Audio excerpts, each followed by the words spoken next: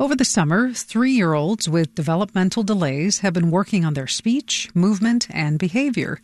This may seem ordinary, but thanks to a new state law, children who turn 3 over the summer don't need to be cut from an important early intervention program.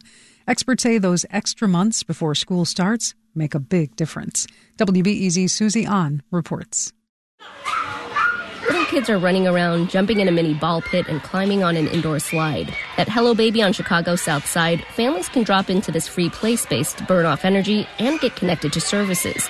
In the middle of the room, speech-language pathologist Janice Reyes is pointing out pictures to a little boy. The session looks like playtime rather than a formal lesson. What color do you want? Yellow or blue? I want yellow. Oh, you said yellow.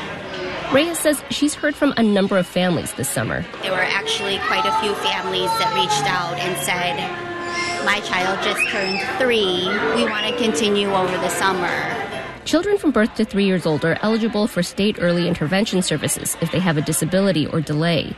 This year, a new state law allows kids who turn 3 over the summer months to stay with those services until the end of August or move to special education through their school district. It may seem like a few months, but it's some of the most critical months for families because the way the federal law works is that when a child turns 3 on their 3rd birthday, those services stop. Karen Berman is with Start Early, a nonprofit focusing on early learning and care. She says Illinois, which has long been a leader in early education, is one of few states that provide this summer extension.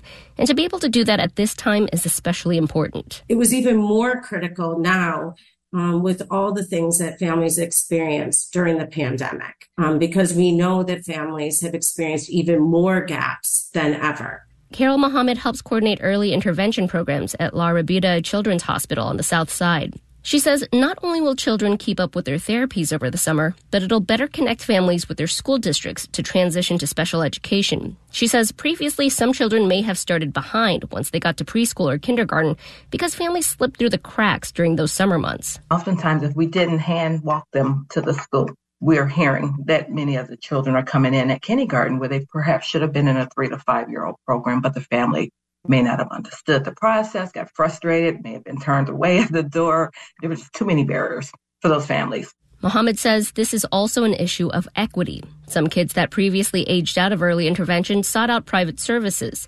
That access is often limited to those who can afford it.